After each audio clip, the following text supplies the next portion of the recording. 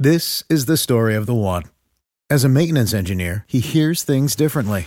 To the untrained ear, everything on his shop floor might sound fine, but he can hear gears grinding or a belt slipping. So he steps in to fix the problem at hand before it gets out of hand. And he knows Grainger's got the right product he needs to get the job done, which is music to his ears. Call, click Grainger.com, or just stop by. Grainger, for the ones who get it done.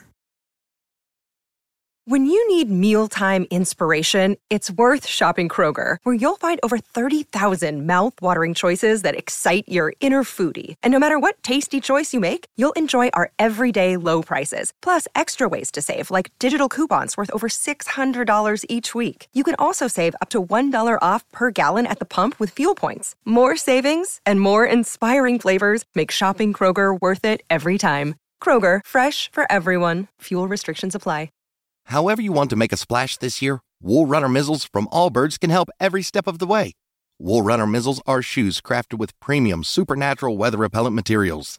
The high-top uppers are moisture-wicking merino wool with puddle guard technology. And the supernatural rubber treads ensure all-weather traction, so you can jump into anything, rain or shine.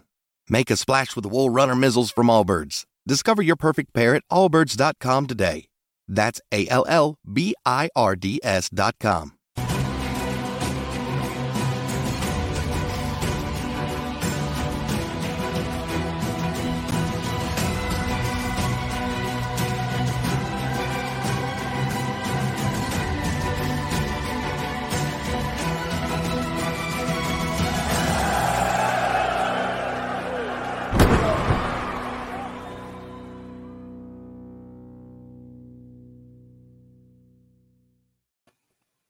Wednesday night, May 25th. It is the Wrestling Inc. podcast around the world. You know what that means. It's Wednesday night, May 25th.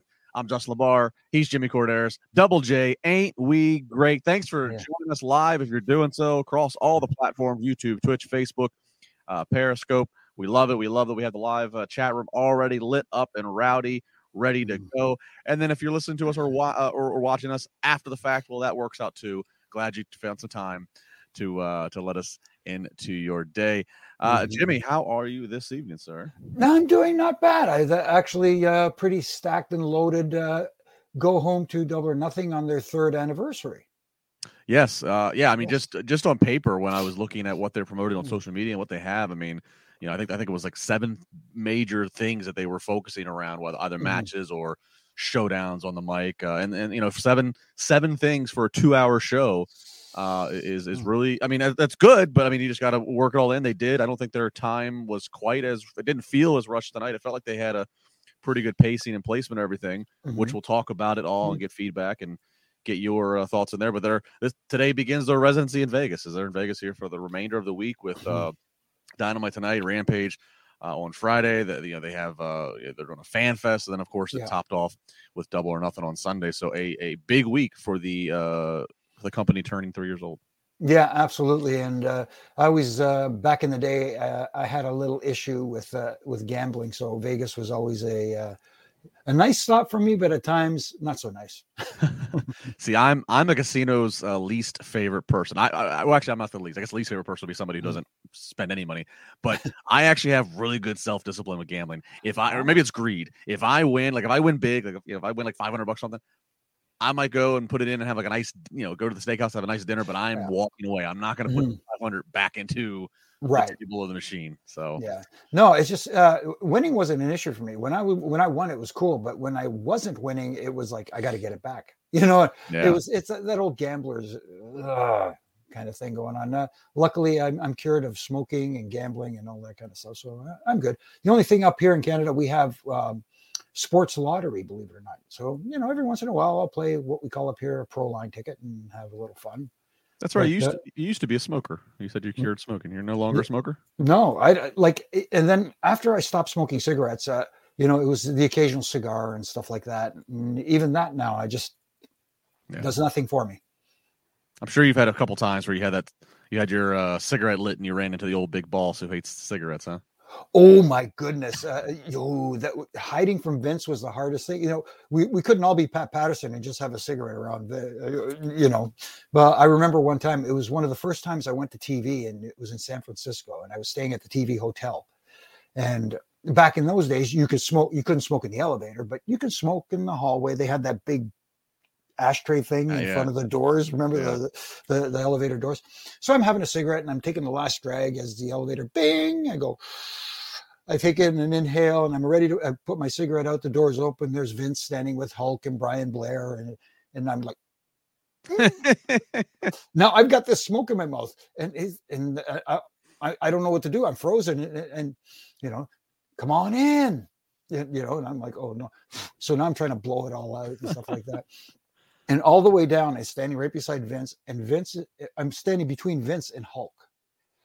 And Vince wasn't mad, but he was giving me the anti-smoking lecture. You know what I mean? It's bad for your health. This is a business where you need your cardio and blah, blah. He's going on, he's doing the whole spiel. And while he's doing it, I'm getting these little nudge elbows in the side ribs from Hulk. So while he's talking to me, I'm yes, sir. Yes, sir. And yes, sir. Yes, sir. He says, you okay? I said, no, I'm fine. And, and Hulk's giving me the little jabs. And, oh, boy. I thought for sure I wouldn't be coming to TV anymore, but thankfully he forgave me. Something else got on his radar and it took his attention away. Yeah, exactly. Oh, the smoker PSA from Vincent Kennedy McMahon. Yeah. Mm-hmm. Callie Robertson, $1.99. Thank you, Callie. She says hello to my favorite duo. Oh, that's very nice. Thank you, Callie. Appreciate you. Good stuff. Yeah, I mean, Jimmy and I having a good week. We had the trio with Raj on Monday, and now we're down to a duo here tonight on Wednesday. And again, don't, just like Callie did, if you want to do a super chat, just send on in. That will guarantee you to, definitely getting on the show to be the third man or third woman when the time comes for your topic. Headlock Heel says, Jimmy, thank you for all your work. Refs don't get the recognition they deserve. Oh, I appreciate it. And sometimes, you know what? It's not about the recognition we deserve. It's, as long as the right people in the right places, if you know what I mean, understand the referee's worth. It's not people technically don't buy a ticket to see us count to three, but at the same time, you're part of the package. Anyway. Right. Yeah. Yeah, I mean it's a job, like we said, when you're supposed to be invisible, but yet if you truly are invisible and you're not out there doing your job, things can go haywire. So it's exactly it's a fine line between, like you said, being invisible until you need to be visible and being overly visible. Yeah. Very good. One of the best. Jimmy Corderas with us. All right, Jimmy, let's talk a little news. We got one big news headline we want to talk about, and that's going to transition us in nicely for what the opening of Dynamite was, and it's all about an opponent for Wardlow. This report coming from Fightful Select that while we saw W. Morrissey, of course, the former Big Cass on the May 4th edition of Dynamite, be an opponent of Wardlow, one of the hired guns from MJF, Fightful Selects reported that actually before Morrissey, there was a tentative plan for that to be Killer Cross.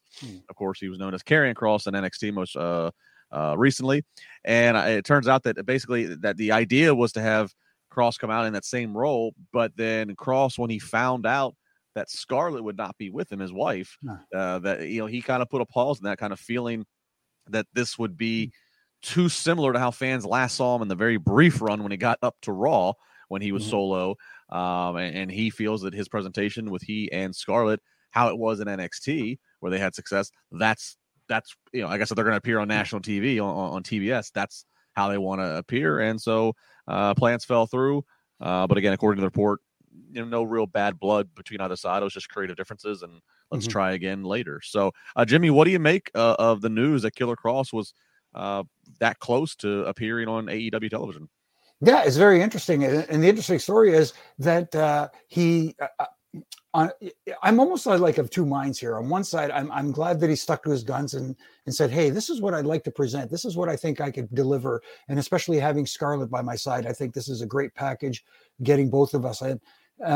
Part of it is probably sticking up for his wife as well, which, you got to commend the guy for. But at the same time, the match against Wardlow, I don't see him going over. in that match, and him just being a strong opponent for Wardlow to defeat. At the same time, you only get one chance to make a first impression. You took the words right out for me. So, you know what I mean? So, I have to give him credit for sticking to his guns and picking his spot. And it sounds like because there is no animosity between the two sides, from what I understand, it's just, like you said, creative differences. There's always a chance to work together again. And I think maybe he did it respectfully and he did it in the right way where people could say, yes, I think we can work with this guy. Yeah, and he's a very well-spoken individual anyways. Mm-hmm. I'm talking about the man behind Killer Kross, not necessarily his character. Well, his character is actually pretty well-spoken too. Yeah. But he's a good communicator, so I don't have any doubt to that part of the report that no animosity, because he probably just did it the right way. Mm-hmm. But I agree. You only get one chance to make a first impression. So even if that AEW appearance would have been individual, it would have been what it was. Maybe he disappears in for a couple weeks and then he comes back into the fold and they introduce him regularly. Still, he's already made his debut in AEW. The fans have already seen him, and by the logic that it is there. You only get one chance, and if you know that the presentation that you had with Scarlett and that's what connected the best with the fans on the biggest platform you've been on with NXT, and that's how you want to come in to AEW if you ever are. Hold your ground. And then, by the way, you're going to lose too. So, yeah. And what did he do to Jeff Hardy? He lost to Jeff Hardy as much a big, so I get it. I get it. And I'm a huge Killer Kross fan. He's one of the ones on that, massive release list that WWE's had in the last couple of years. He's probably, I think the only other person I could think top the list that's not there is Rotunda, is the man Bray Wyatt, just because they're just so creative and so must see that I have a feeling like Tony Khan would just kind of let them run a little free and let's see what we can get out of it. But I'm glad that he being Kross, did not take up on this opportunity, because it would have been an opportunity to be seen. But it would have not been the best first impression in AEW. No, totally agree with that. And here's the other thing too. I know some people are going to try to compare it to the recent happenings going on in WWE, and we all know what they're talking about because they keep mentioning it on TV all the time with Sasha and Naomi, but it's not the same thing. This is an opportunity again. Yes, creative differences, but he handled it. It sounds like in a professional manner, and that's it is what it is. And all you can do. And hats off to him for doing it that way. Yeah, I don't think this will be the last phone call he'll be fielding from AEW. I have a feeling they'll make it work. Yeah, there's money there. There is money there. Yes. Absolutely. And there's money there with a guy like a Killer Kross and a Wardlow. You just need a whole lot of story behind it. You don't just give the people that as a one-off as being a hired gun from MJF. So, right. Very good there. MNEC, Justin, how's your stomach after the cheap shot gore by Rhino? Justice for the bar. I'm better than I was on Saturday. We teased it and talked about it towards the end on Monday's podcast. Raj asked if there was footage. I said at that time Monday night, no, I didn't have footage I could release. We have footage, but I'm gonna wait. For those of you who are hanging on to the end of the podcast, once we're done Dynamite, if you're still here, I will show you. It's like 10 or 11 seconds. I will show you a little bit of footage. So if you're still hanging on, you can check that out. But that's gonna takes a backseat after we talk about AEW Dynamite. If I can't say one thing about it, because I have seen the video, it's worth sticking around and waiting to see it. Trust me. It's it's as painful as it looks. Yes. Yeah. All right, let's get in to Dynamite. So we talk about Wardlow there and his opponent being W. Morrissey some weeks back. He's still on that gauntlet to get his hands on MJF this Sunday. But in order to do that, here's the final hurdle. It's what we kick off the night with. MJF gets to be the special referee inside of a steel cage match with Wardlow up against Shawn Spears. Wardlow cannot touch MJF. But of course, MJF is the law. He's the man wearing the stripes. So he gets to do whatever he wants. So it is essentially a 2-on-1 handicap match where Wardlow can only fight back to one of them. So a lot of psychology going on here. And a lot of I'm going to call them chapters or mile markers in this. So I'll just kind of run them down and then we'll look at the whole thing. First off, MJF reminded me of Shawn Michaels SummerSlam 97 with the biker shorts and the skimpy ref shirt. The Schmedium? The Schmedium. The Schmedium cutoff shirt. Ref shirt. Schmedium. Yes. Schmedium, not a size in the Manscaped new boxers, by the way. It's not Schmedium not there. get more Oh. back on that here in a second. All right, so Spears is out there, MJF's out there. Wardlow, of course, getting his security entourage. He's handcuffed. Keep in mind that. And he gets in the ring, and where the referee should be unlocking the handcuffs, MJF just can't find the key, Jimmy. Conveniently can't find the key. And you know what? The whole situation, I don't want to wrap this up in a package just yet, but this is one rivalry that I think they're doing right. Absolutely right. They're getting me invested in this. This is one of the matches that I'm most looking forward to Sunday at the pay-per-view. But MJF just he gets it. Yeah, he gets it. Like we said before, outside of Long Island, New York, he gets booed everywhere he goes. And in a day and an age where it's cool to be the bad guy, he's making it uncool to be the bad guy, and he's doing it right, and he knows what he's doing. And hats off to him, because, like I said, people are very much looking forward to this on Sunday. And look, it's fresh water, because, like you said, he's really one of the only ones in the business on the level, on the platform that he is, that's doing that. I mean, there's just too many guys out there that want to be the cool heel, they see, because they look back and they see The Rock back in the day, they see the Austins and stuff like that, and they say, well, it worked for them, but you know what? It worked for Piper too, and Piper wasn't liked by anybody. Right. Well, and MJF constantly draws to Piper. He Piper's the guy who he kind of seems to market himself after. So it all makes sense. Yep. Well, he can't find the key, so Wardlow is going to have this match, because Spears just starts to attack him.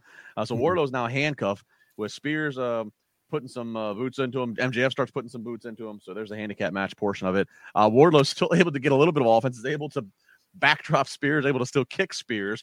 MJF is now staring face to face at Wardlow, thinks that he's again untouchable because Wardlow can't touch him, and Wardlow's handcuffed, spits in Wardlow's face, and Wardlow through his strength breaks the handcuffs, and now the monster has broken out of his shackles, so to speak. MJF obviously stunned.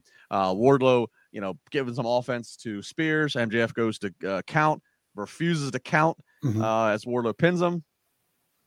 Again, Wardlow continues.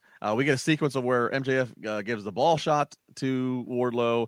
Then Spears hits the C4, and it's a fast count. And even all of that, Wardlow still kicks out before the fast 3 count can be done. So now frustration really setting into all of them. Spears goes to hit Wardlow with the chair. Wardlow moves, and Spears nails MJF with the chair. A chair headshot, by the way, which you don't see that too often anymore in the major leagues, from what we, just for obvious reasons. So MJF is now out for the count. Tremendous camera work by AEW production. I got to give them credit for the cameraman being positioned, for the director for holding it and not cutting away or anything. And then everybody. Spears, after he nails the MJF with the chair, Spears is just on his knees in shock, realizes what the situation is. And as Spears is here, this is where you need to be watching, and this not be an audio podcast. And the camera's looking at Spears. Wardlow just rises up behind him, just stands and towers over. It's a tremendous visual that just sums up the moment. Ultimately, Wardlow is going to hit 4 power bombs. The 4th one will be on top of a steel chair. And because MJF is out cold, we need a referee. So here comes Bryce Remsburg. He comes out. He counts the 1, 2, 3. Wardlow is the winner, and Wardlow then wants to try to get his hands on an unconscious MJF, and then here comes all the security, who he just plows through. So Wardlow will get his match Sunday against MJF.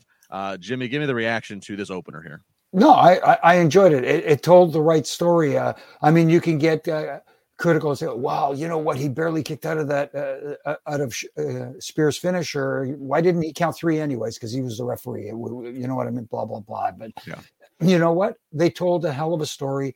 And like you said, the chair shot looked incredible. That visual, like you said, of him rising up behind Spears was great. But I like the ending as well, as MJF is like crawling up the ramp backwards and looking back towards the ring, and having Wardlow climb up the cage and standing up in the corner and looking at him and pointing at him and saying, "This Sunday, it's your time." It again told a great story. Yep. You got me. Yep. Sold. I mean, again, I stood by it last week. I stand by it still, even though there were some other matches that definitely did their their part to sell you for Sunday. But this is the number one thing I'm looking forward to from the show. I just it's the longest running story. It's a story that's been going for 2 years, well, more than 2 years, really. Right. So, yeah, absolutely. I always appreciate that. Most footwear brands overlook natural materials for cheaper synthetic alternatives. But when it comes to quality, Mother Nature knows best. Allbirds took that idea and ran to create their iconic Wool Runners. Wool Runners are made with premium supernatural materials that are both comfy and durable. So you can run to the ends of the earth or just to the store. Plus, they're machine washable to stay looking as fresh as the first day you got them. The Wool Runner Upper is made with superfine ZQ certified merino wool that's breathable, temperature regulating, and moisture wicking. And the sugarcane-based sweet foam midsoles cushion your feet and put a little bounce in every stride with all-day support. Allbirds are constantly innovating to increase the performance and longevity of their materials. Even on your toughest outings, you'll wear out before your shoes do. This year, take a big step forward for Mother Nature with the Allbirds Wool Runner. Discover your perfect pair today at allbirds.com. That's ALLBIRDS.com.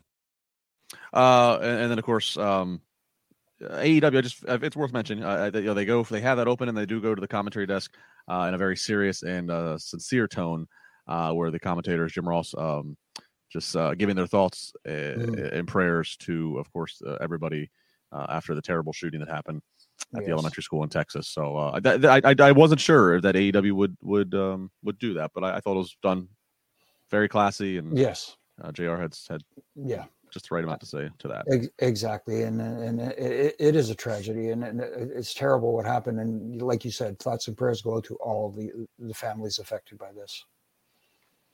So we fade to black, go to commercial. We come back, we see Jericho and the Jericho Appreciation Society strolling on through, talking about how, hey, even if they're sports entertainment, they can still be violent.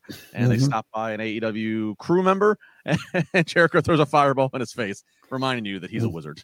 Yeah, absolutely. And, it's I love the fact that not only are they doing the whole sports entertainment thing, which is a dirty word when you talk about pro wrestling to the fans that have bought into the AEW product. And Jericho, that's the brilliance of Jericho. He knows that's something that doesn't sit well with that audience, that rubs them the wrong way. And if he's going to be a heel and get booed and have them to stop singing his entrance music and stuff like that, he's got to do stuff like that. And he knows that. And that's why he is who he is, one of the best ever. One of the best ever. Well, if you're talking about one of the best ever, we got to be talking about Manscaped. Gentlemen, Father's Day, it's just around the corner, and our friends at Manscaped are here to ensure all the father figures out there looking daddy material this June. Manscaped's Performance Package 4.0 includes a signature lawnmower 4.0, is the perfect bundle to tackle any and all old man hair from head to toe. This right here is no dad joke, okay? No dad joke here. Treat him and yourself and join the 4 million men worldwide who trust Manscaped with this exclusive offer. As we talk about it all the time, it's still the case. Get 20% off plus free shipping at manscaped.com when you use the code WINC20. Manscaped, it's designed with fathers in mind, and the Performance Package 4.0 is just in here in time for your Pops' special day. Inside the package, you'll find the Lawnmower 4.0 trimmer, the Weed Whacker ear and nose hair trimmer, the Crop Preserver ball deodorant, the Crop Reviver toner, the Performance Boxer briefs, and a travel bag to hold all of his goodies.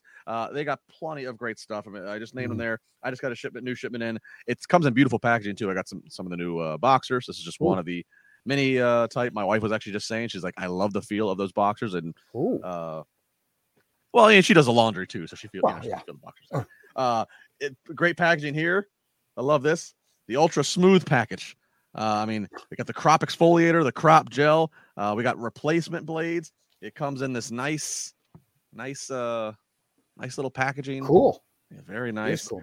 I mean, just top of the line stuff. And again, you're going to get free shipping and save 20% by using the code just for being a fan of this podcast. And again, let me say that the Lawnmower 4.0, I mean, that is the champion of their entire empire. The Lawnmower 4.0, it is the official MVP of Father's Day. Their 4th generation trimmer features a cutting-edge ceramic blade to reduce grooming accidents thanks to their advanced skin-safe technology. Lawnmower 4.0 is waterproof, also has the 400K LED spotlight. Does your dad use the same trimmer for his body and his face? Let's throw that out the window and give him the upgrade he deserves. But wait, there is more. Manscaped just launched the brand new Boxers 2.0 that I dare say are the best ever, as I just pointed out. We all know dads love the comfort. With summer just around the corner, the Boxers 2.0 are here to save every father from the uncomfortable heat down there below the belt. These new boxers packed with revolutionary features, including the jewel pouch designed to cradle his boys in their own special space. This right here is a game changer. Whether he's mowing the lawn, taking out the trash, or golfing in the sun, these moisture-wicking boxers breathe without breaking a sweat. Dads, buy this for yourself. Sons, buy this for you and your dad. Ladies, buy this for your man. And dog daddies, you deserve this treat too. So, again, manscaped.com. Go there, use the code WINC20, save 20%, plus get free shipping. Really, like I said, sons, daughters, wives. I'm sure you got a man in your life that you want to celebrate on Father's Day. This is the perfect. These are all the perfect options, and you can go to whichever one. All of them I just said, one of them, whatever the case may be. But do it and save 20% and get free shipping using the code WINC20. And we thank them, as always, for the wonderful support of this podcast. That's awesome, man. And trust me, coming from a Greek, I can vouch for what Manscaped, how good it is and how useful it is. Let's put it that way. Yeah, very good. Again, brand new boxers. Cool. One of several designs they sent in. Good stuff. All right, back to the good stuff. Here's one of the best things coming from the show here. We get Hangman Adam Page in the ring with Tony Schiavone moderating and CM Punk as well. Of course, Punk challenging for the AEW World Title this Sunday at Double or Nothing. And Punk says Page is taking this all too personal, Jimmy. This is just a matter of Page is the world champion and Punk wants to be the world champion. Page, though, takes a far more, again, personal, serious tone, saying he almost pities Punk. And he doesn't respect anything that Punk has done since coming to AEW. He's not defending the AEW World Title against Punk. He's defending All Elite Wrestling against Punk. And then Punk fires back and says, look, those roads that you rode to get here, I paved those roads. This house that you say you built it with lumber of woods, of trees that I chopped down.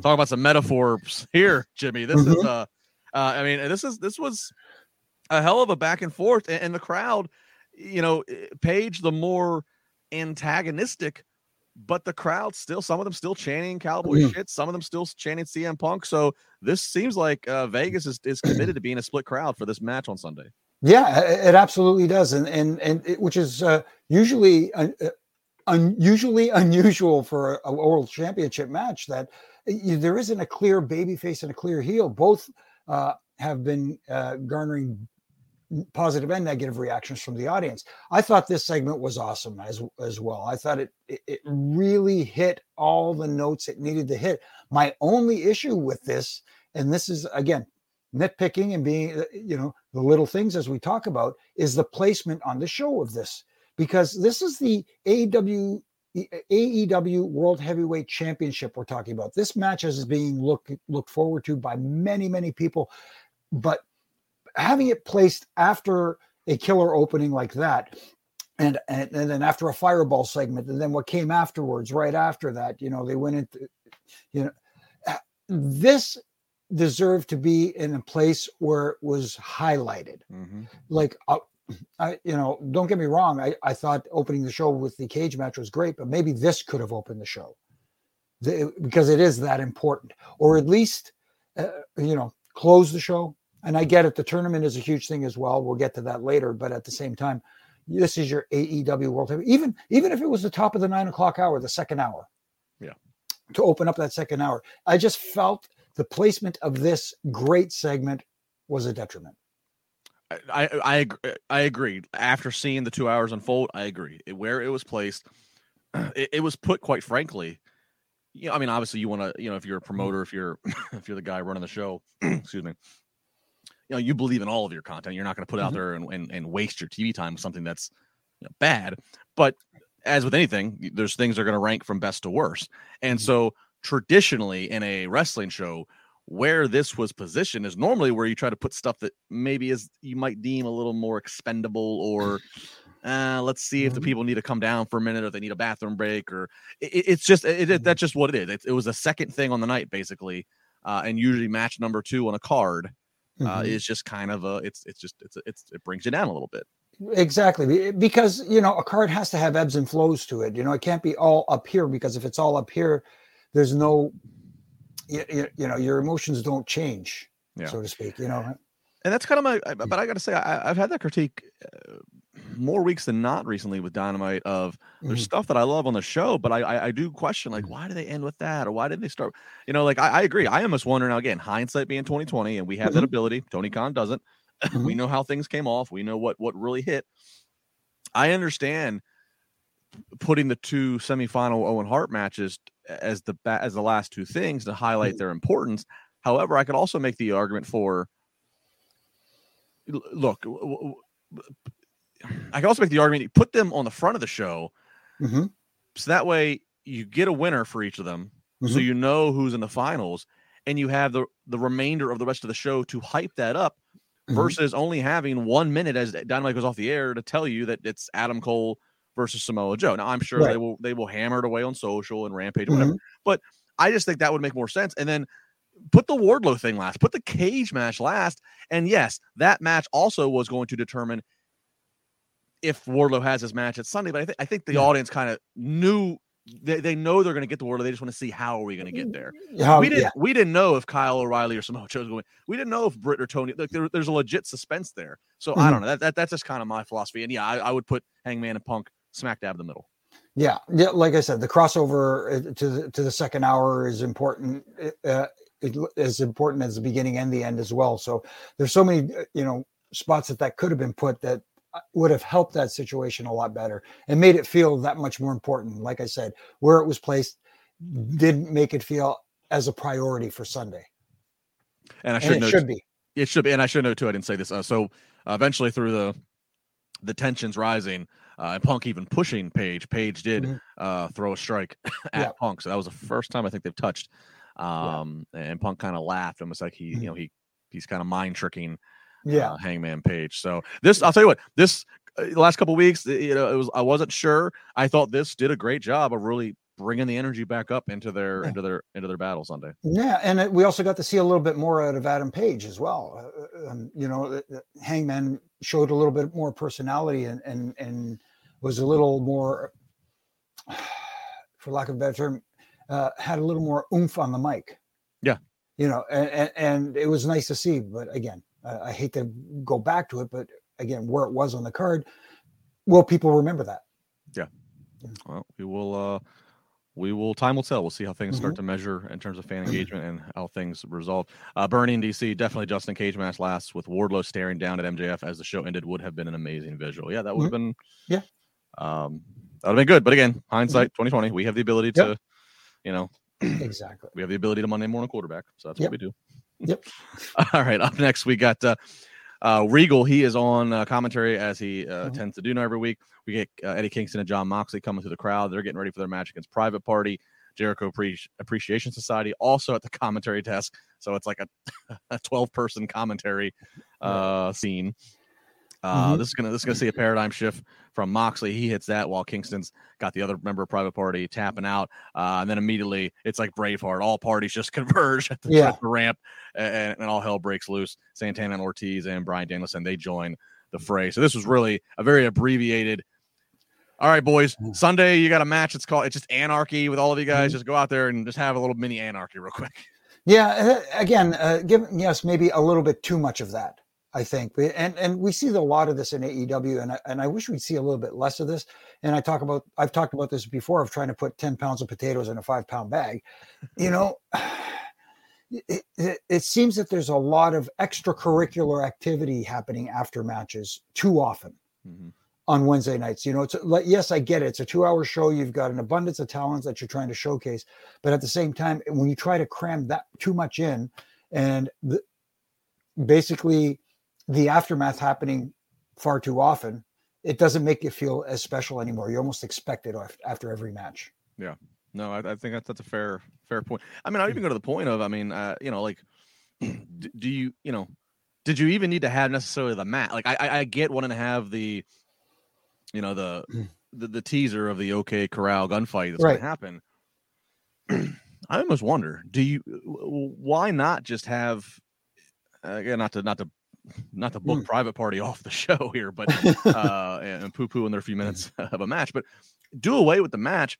Have the Jericho bit where they're walking through and they're walking through the arena. They fireball somebody. Maybe they push somebody else. They just go through a gauntlet of people backstage. They get on the they get out in front of the live crowd, keep trash talking, and then just have Moxley and Kingston come out. I mean, and again, just anarchy breaking out. I mean, I don't really think there was a need that, we need to have a match in order to get Moxley and Kingston out. I mean, I just I don't know. Just again, kind of, and that would have reduced it from being 10 pounds to maybe 6 pounds. There you go. Yeah, but 6 pounds in a 5 pound bag is a lot easier to handle than 10 pounds. Let's put it that way.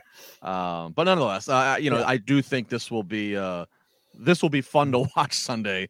Yeah. I pity the director for having to keep up with the camera cuts and the find and not to miss anything major when you have this many guys.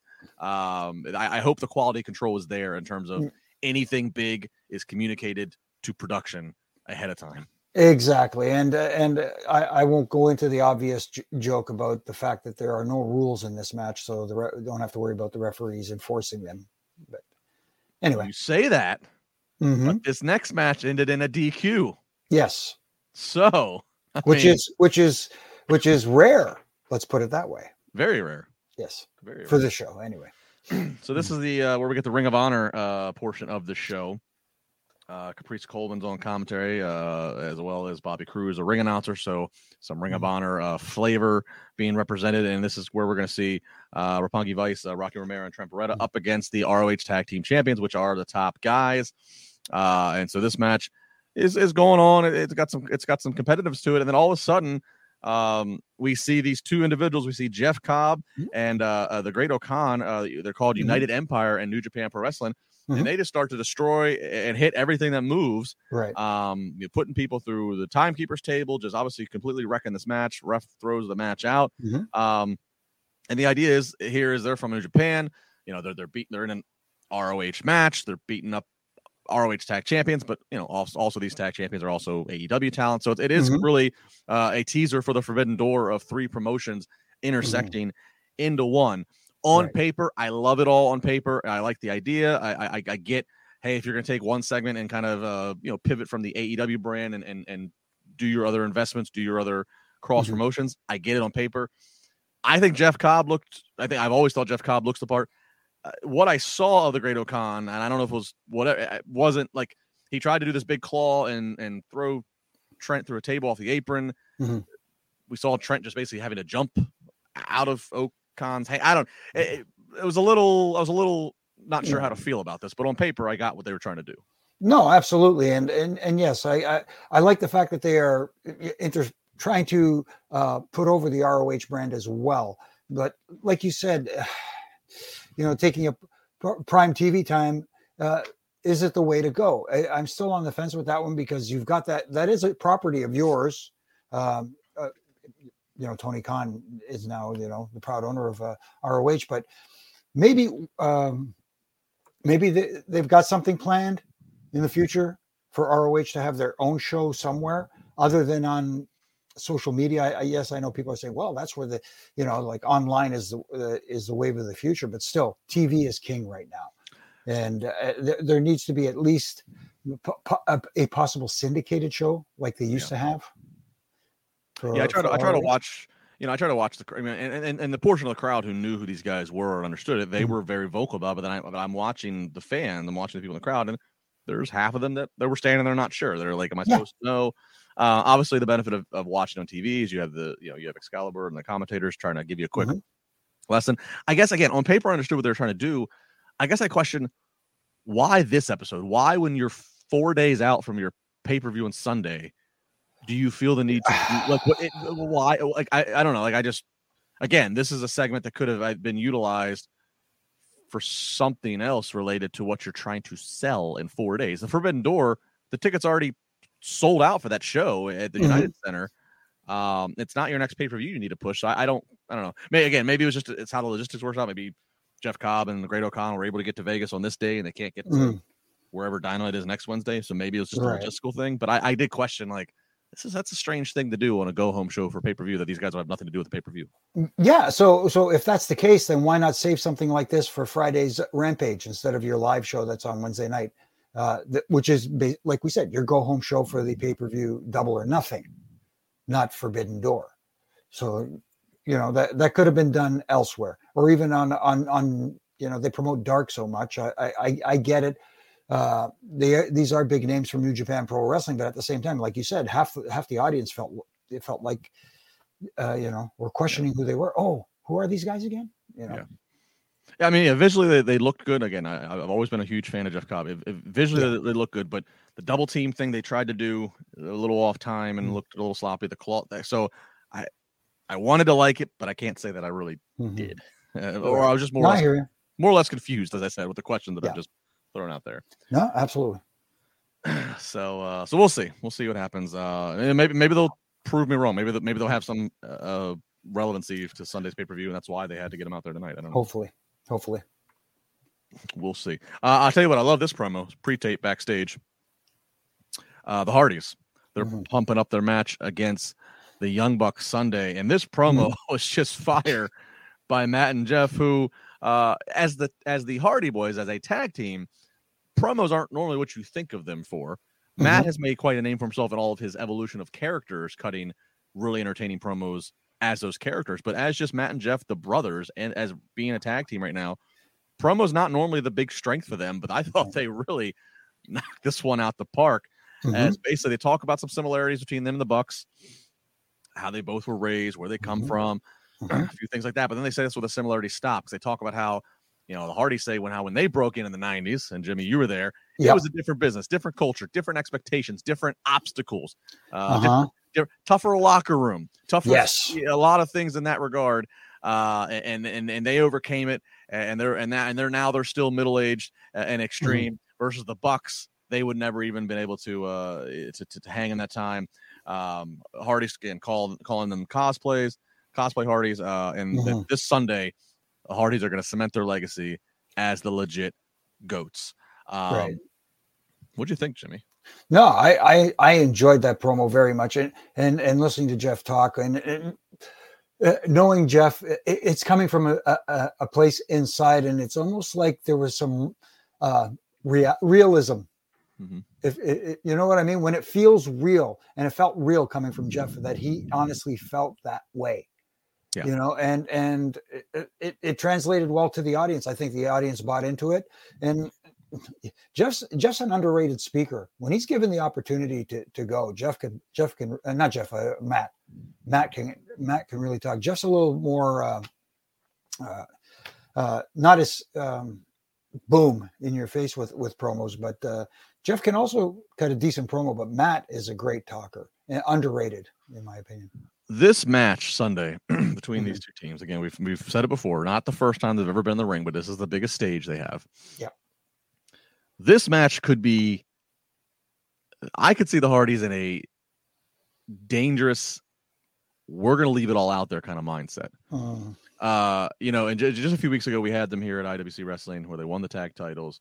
After the show, we're standing there with the promoter and the Hardys, and we're just talking, catching up, and just, and Jeff's even talking, like this one more ride, this one last ride with my brother. We're on national TV, and you can just see the excitement. They really have a lot of positive to say about their time in AEW.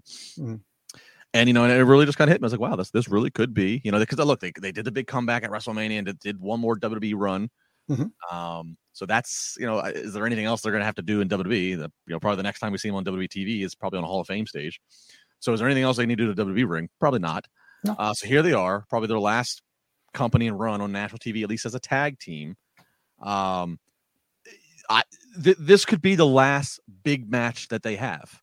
If depending on how this match is booked, if this is a one and done, which I suspect it is,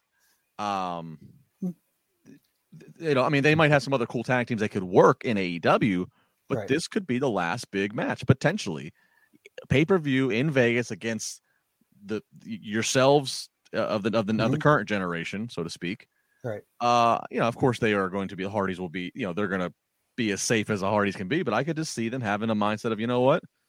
Do we want to do it? Hell yeah, we're going to do that spot, because this might be the last time that leave it all out. That's kind of what leave it all out. That's kind of what I'm feeling here. No, it's kind of what I was feeling from that promo as well.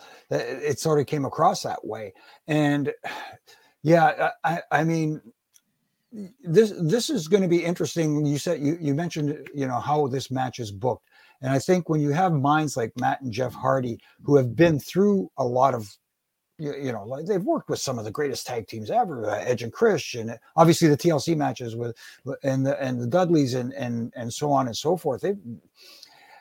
Matt has a great mind for psychology, and as long as they're working for the match and working for that story and not working for the one spot, because sometimes the young guys tend to work for a spot as opposed to working for the end game, the goal. They want that pop.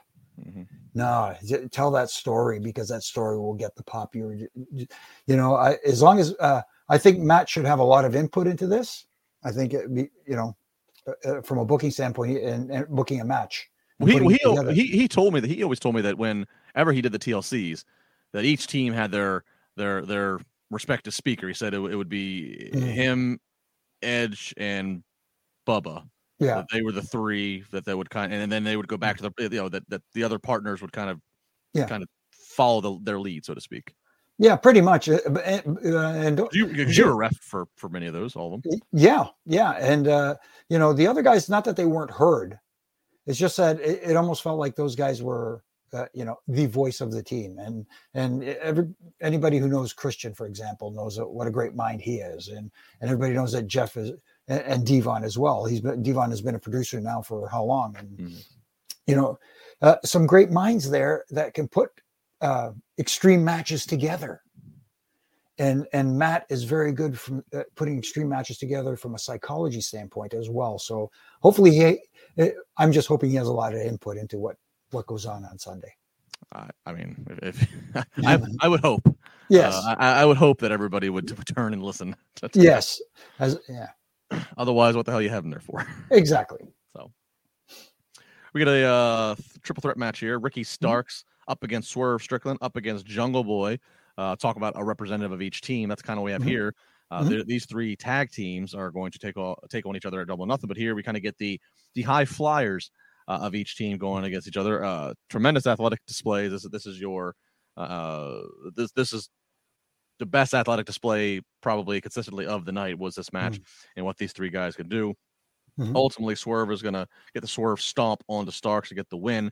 After that, all the heavies are going to come out. We're going to see Powerhouse Cops. We're going to see Luchasaurus. We're going to see Keith Lee. Keith Lee's going to go aerial over the top rope to take out some of his opponents for Sunday. So a nice creative way to sell and push to this triple threat tag match for the tag titles on Sunday. No, in a way, yes, but at the same time, here we go again with the melee after the match where everybody gets involved. And yes, that dive over the top by Keith Lee was very impressive, but save that for Sunday. You know what I mean? That was something that could have been saved to Sunday. And I mentioned earlier, working in a match, working for the pop, working for, for a big move to get a pop as opposed to working for the match. That's what this felt like at times. Just like, okay, let's get him to pop for this. Let's do a big move here and get him to pop for this and pop for that and pop for this. But, sometimes while impressive, still lacked for me from a storytelling standpoint. Well, I mean, that's a fair point. If he did that tonight, hopefully he's got something bigger to pull out on the big show. So on the big show Sunday. So, but yeah. We got Thunder Rosa promo. This I thought was a nice change of pace for Thunder Rosa. She's out there doing getting interviewed again, which is a good thing because I think having an interview out there, having Tony, having somebody there to lead you into, to ask you questions, to lead you into sound bites, a lot better for somebody who may not be as strong on a promo to have to just go out there and on her own get these sound bites out. So I like that. She's out there, no war paint, she calls it. She makes mention of her real name, talks about how she used to look up to Serena, but she doesn't look up to her anymore. Sunday, the war paint comes back on, and a really nice promo, very deliberate sound bites, Jimmy. So that was good. It didn't feel rushed. It didn't feel like she was nervous. She knew what she wanted to say, but then a little production pofa, or I'm not sure, but something goes awry. She ends on what sounds like she just tagged her promo They hit her music, but then she has more she wants to say, and she keeps trying to get it out. Now, right, Jimmy, you tell me, because again, you're the one that worked at the big stage for 20 plus years. Obviously, there might have been a miscommunication if somebody didn't know how she was in her promo, what the last line was, or what have you. However, even if so, if production starts to play your music, stop talking. And I heard the last like one or two sentences she tried to say. It wasn't even like anything that was that much more important or anything that was better than what she just said. And why I say stop talking, one, it looks sloppy because people are fighting to try to hear you, and two, you don't know. Maybe they hit the music because Bossman's telling them hit the music because we're running short on time. Right. So that was a little that kind of muddied the end of the promo. But everything before that I thought was a really nice piece of work by her. Yeah, and also I like the fact that nobody ran out to create a havoc afterwards as well. But you're right. See, the way what I'm used to seeing is when there was a promo segment, it was always someone from production that would come up and say to the person who's cutting the promo, okay, what is your out? What is the last thing you're going to say in your promo? As soon as you say it, we'll hit your music and then do your pose or whatever the heck you're going to do afterwards. And if they do by chance hit it early, and the person keeps talking while they hit the music, they will bring the music down. Yeah. Let them finish, and then they'll bring it back up. You know what I mean? So, like you said, possibly a miscommunication there, and or just maybe Thunder Rosa went into business for herself, and when the music hit, she said, I could add a few more things here. So I don't know what happened, but it doesn't, from a professional looking standpoint, it didn't look so good or sound so good. Yeah.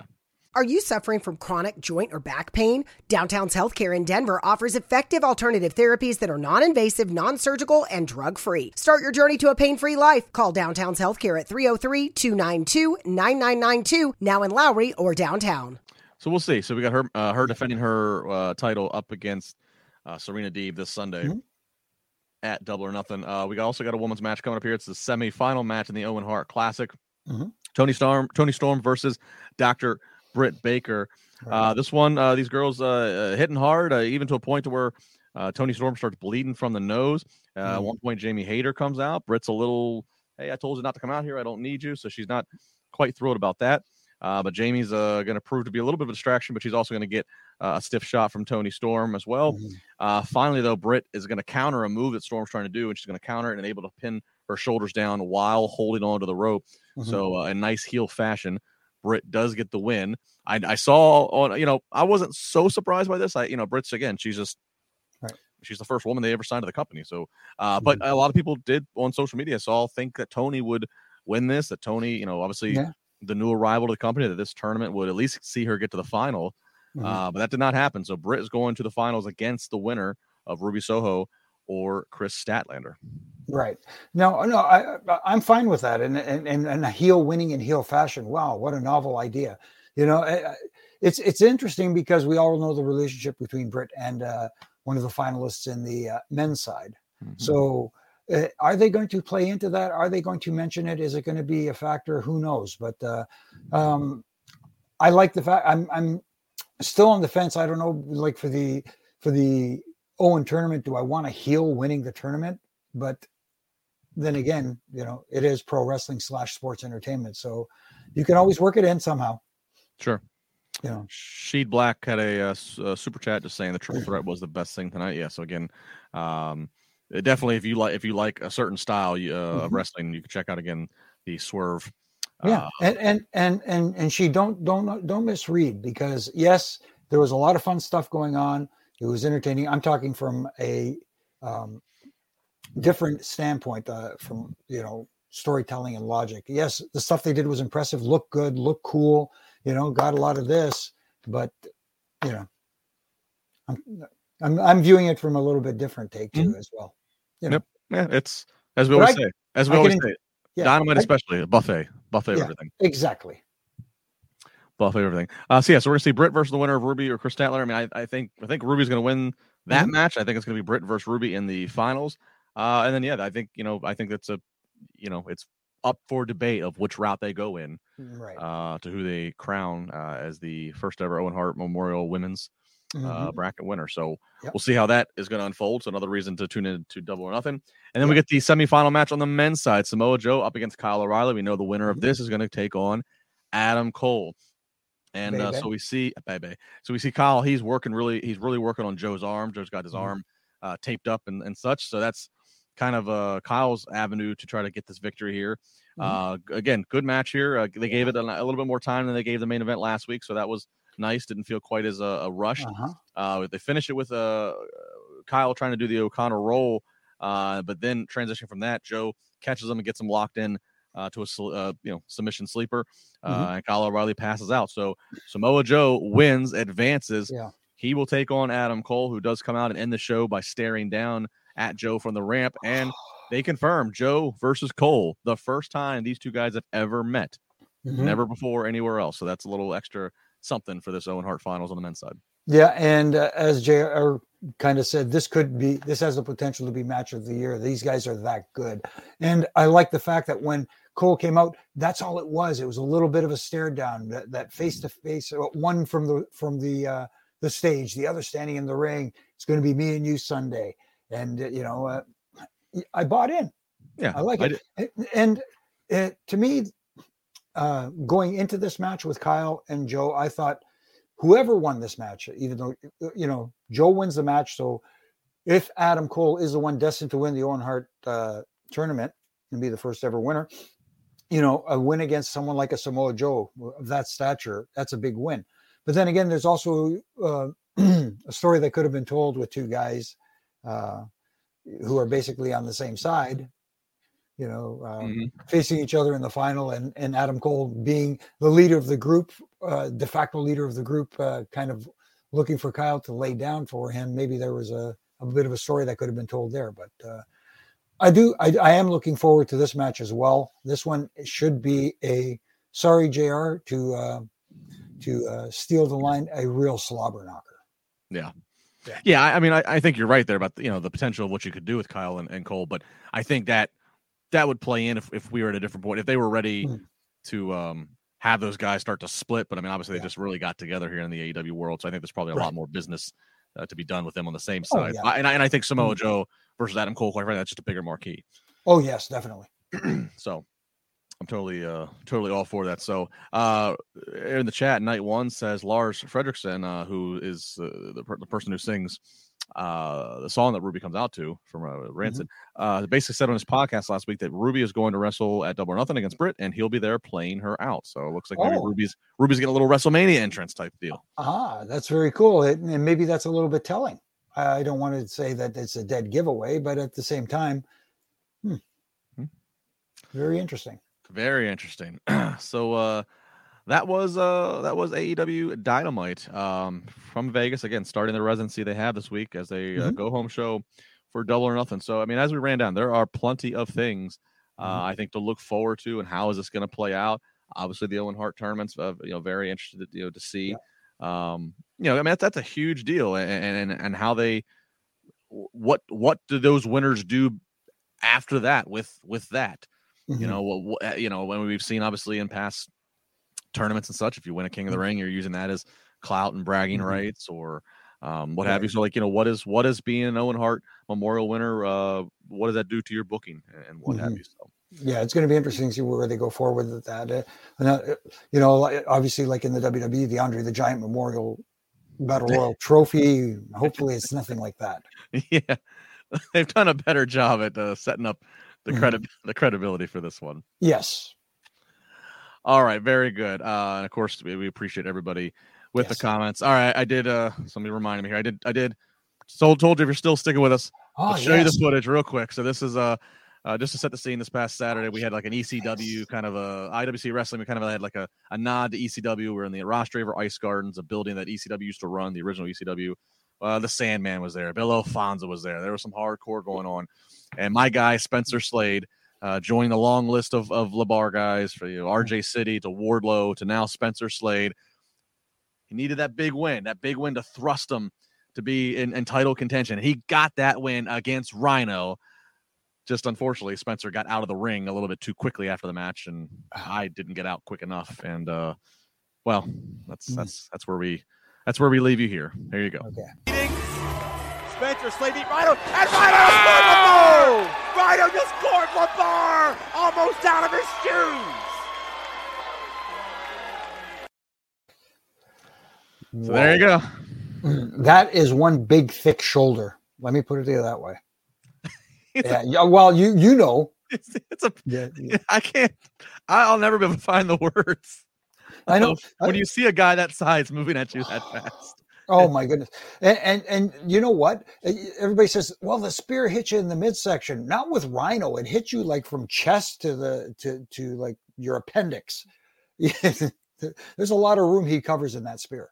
And somebody somewhere on social media where the clip is at, where I shared it, somebody made a comment like, "Oh, I see you took a nod from The Rock on selling there," and I didn't respond, but I wanted to say, "Guy's 300 pounds coming at me that quick, like that wasn't a let me take the time to do an extra flippity flop." No, that's freaking momentum. That's physical momentum. Yeah, it's exactly what it is. Yeah, people don't get that sometimes. I mean, I don't. Yeah, there's some things that just happen. I was like, I don't know. I love when they tell you, "Oh, that was a hell of a bump. I had no choice." Yeah, right. Yeah. Oh my God. Oh man. So there you go. So IWC Wrestling. Go to the IWCWrestling.com. Check out the shows. You never know what's going to happen at an IWC Wrestling show. And again, IWC Wrestling, where Wardlow started, where Britt trained and started, Britt Baker, where Ezekiel trained and started. A lot of both of them. I did see. I mean, I definitely saw Elias around. I think as Ezekiel would sneak in and out. The younger brother, so he still had school and class and such. Like that.